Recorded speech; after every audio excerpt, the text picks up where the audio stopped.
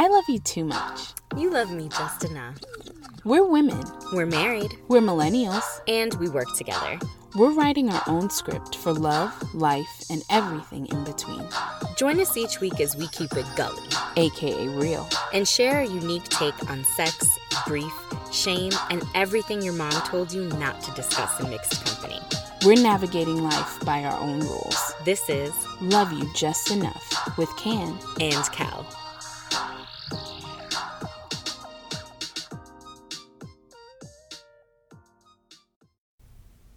Welcome to the preview episode of the Love You Just Enough podcast. Oh my gosh, it's here. Yes. This has been a long time in the making, and now that we are quarantined for what feels like the past 85 months, we figured let's make some moves to bring you some content that will hopefully enhance your conversations and thoughts surrounding Black lesbian love and how to balance working together, loving together, and meeting common goals. We figured instead of consuming all of the content, let's make some content, Absolutely. Right? Yes, so let's get into it. Candace, why don't you tell the listeners a little bit about yourself? Sure. Well, first, I'm honored to be the wife of the most talented and generous woman in the world. I believe that I am probably your number one fan. I mean, come on. I love you. I love you too. So a little bit about me. I am a laid-back introvert from Brooklyn, New York. Reppin' Brooklyn. I'm a first-generation college graduate of Caribbean heritage. So my mom is from Trinidad and Tobago, and my father is from Jamaica. And I was raised by my mother, who served as a single parent, but I wouldn't have known the difference of one versus two parents because she sacrificed so much to make sure that I never needed for anything, even when everything was really tough. My mom is an outstanding human that I admire more and more each day that I get older. I was also raised with the love and support of my guardian angels, and my grandparents and my aunts and uncles and cousins, and I cherish them as well. I'm the oldest of 4 siblings. And oldest child? Yes, I have all of the qualifications of an older child.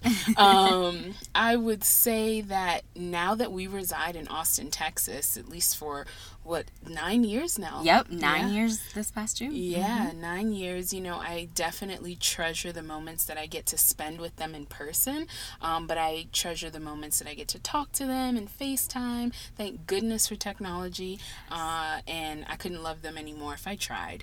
All in all, one might just say that I'm family-oriented, right? Okay. Majorly. Exactly. I'm strong-minded. I'm compassionate. I am service-oriented. I'm still learning new things about myself each day, and that's a little bit scary, but it's also exciting all at the same time. So, that's who I am. But enough about me. Kelly, the listeners want to know about you, so who are you? Okay, well, first and foremost, I am the wife of the most amazing person on the planet, one Candace Brown. So Copycat. I know, but I just had to say it because it's true.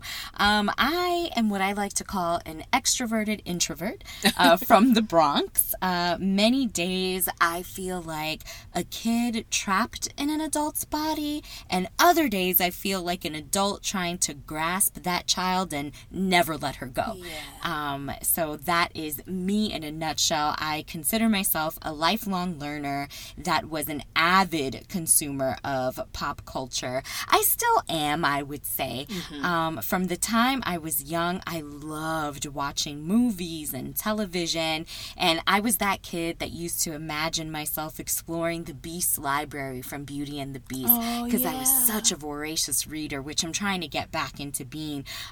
Or I'd be in my godmother's house gliding on her waxed wooden floors in my socks, pretending to be Nancy Kerrigan and ice skating all across her living room. All the while, I never saw anyone that was like me in all the pop culture that I consumed. I never saw someone that was a young Black, Puerto Rican, Mexican girl living with her mom and grandma in New York City. So it wasn't until much later in life when I realized that I could sit and wait to see myself represented, which, you know, for a long time I did. And I would just eat up all sorts of representation that, you know, felt like it was anything similar to me, and really cherish that and almost put it up on this pedestal, which was kind of dangerous and destructive, I learned later, and of course we'll get into in future episodes. Or I could represent and speak for myself, and really that's what we're doing here. One of my favorite documentaries is the Black Love series by Cody Elaine and Tommy Oliver. I love that this couple in love, this Black couple in love, decided to make a documentary about Black love, and it's just so amazing to even rewatch episodes that I know we've watched like 2-3 times, and hearing beautiful and real stories about Black love, because we're living Black love, right? Absolutely. We're living proof of that. And I lived for the one lesbian couple that was profiled on that show. And I thought, wait. There's more of us, right? And it shouldn't be on this heterosexual couple to own telling our stories. Absolutely. Like, we need to tell our stories. And so there's room for that. While we're not the voice for all Black lesbian couples, absolutely, we are just one of many voices, and we want to amplify our voice and hopefully the voices of others. So each week we're going to be bringing you our story from our unique perspectives. So, Candace, let's talk a little bit about how we met all those years ago. Sure, it's one of my favorite topics. We met in college in 2004. Seems like ages ago. But we didn't really get to know each other until the earlier parts of 2007, and we quickly became best friends after that. You struck me as the shy type, which attracted me to your spirit. You had a story that I felt was deep behind your eyes that I needed to know more about. And I often tell you that that mystery is what drew me in. But what keeps me here is your authenticity. Speed it up a little bit to the summer of 2008, and that's where the magic began. I fell deep in love after spending every moment that I could with you while we worked on campus that summer. I look forward to sharing with the audience a little bit more about the details of our meeting, how we have learned and loved each other over what has now been over 11 years. Oh my gosh, 11 years. Saying it out loud sometimes feels so bananas to me, because it feels just like yesterday. You know, we met in the basement of our residence hall, and I remember your smile lighting up the room, and it still does to this day. That was the first thing that I noticed about you was your smile, and as I got to know you, I learned about the truly extraordinary person that you are, and realized that I had found my very best friend. Like, the search was over. But I never thought in a million years that you would become my girlfriend, fiance, and now my wife of 6 years. You didn't believe it. I definitely didn't believe it. Yeah, no, you definitely did not believe it. There's a story there. We'll share with y'all soon. Absolutely.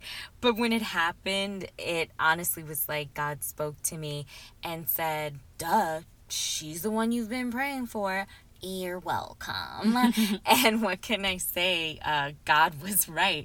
And throughout our journey, we have learned and continue to learn more about ourselves, each other, and the marriage we're trying to build one brick at a time. And as we build, we definitely don't believe in hoarding our experiences. We believe in sharing our story and what we've learned in hopes that our honest conversations will help someone else. I hope that someone listening right now feels like they just found 2 new friends that they can hang out with every week. And I hope that you do. This won't be a one-way relationship, though. And so the only way that this is going to work is if we also hear from you. We want to know your thoughts, the things that are keeping you up at night, the lingering questions that are in your head that you may not be able to ask anyone else in your life. Exactly. And during each episode, we'll bring you a new topic like answering your partner's emotional calls.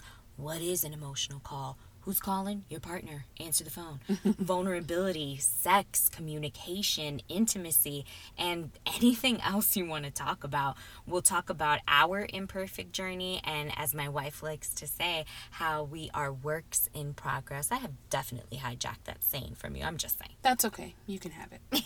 So we'll be back in about 2 weeks with our very first full episode. And in the meantime, we put together a playlist of some hits that we enjoy that we hope you will as well. So if you have Spotify, if you don't, download it and search for Love You Just Enough podcast. And you'll listen to some of the wonderful music that we've enjoyed over the course of many years. Yes.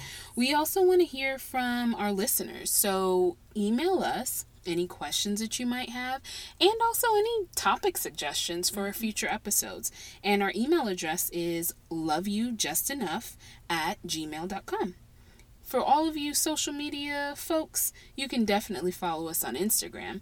My name on Instagram is Mrs. Candace Brown. And mine is Mrs. Kelly Ann Brown. So we look forward to going on this journey with y'all. And thanks so much for listening. Exciting.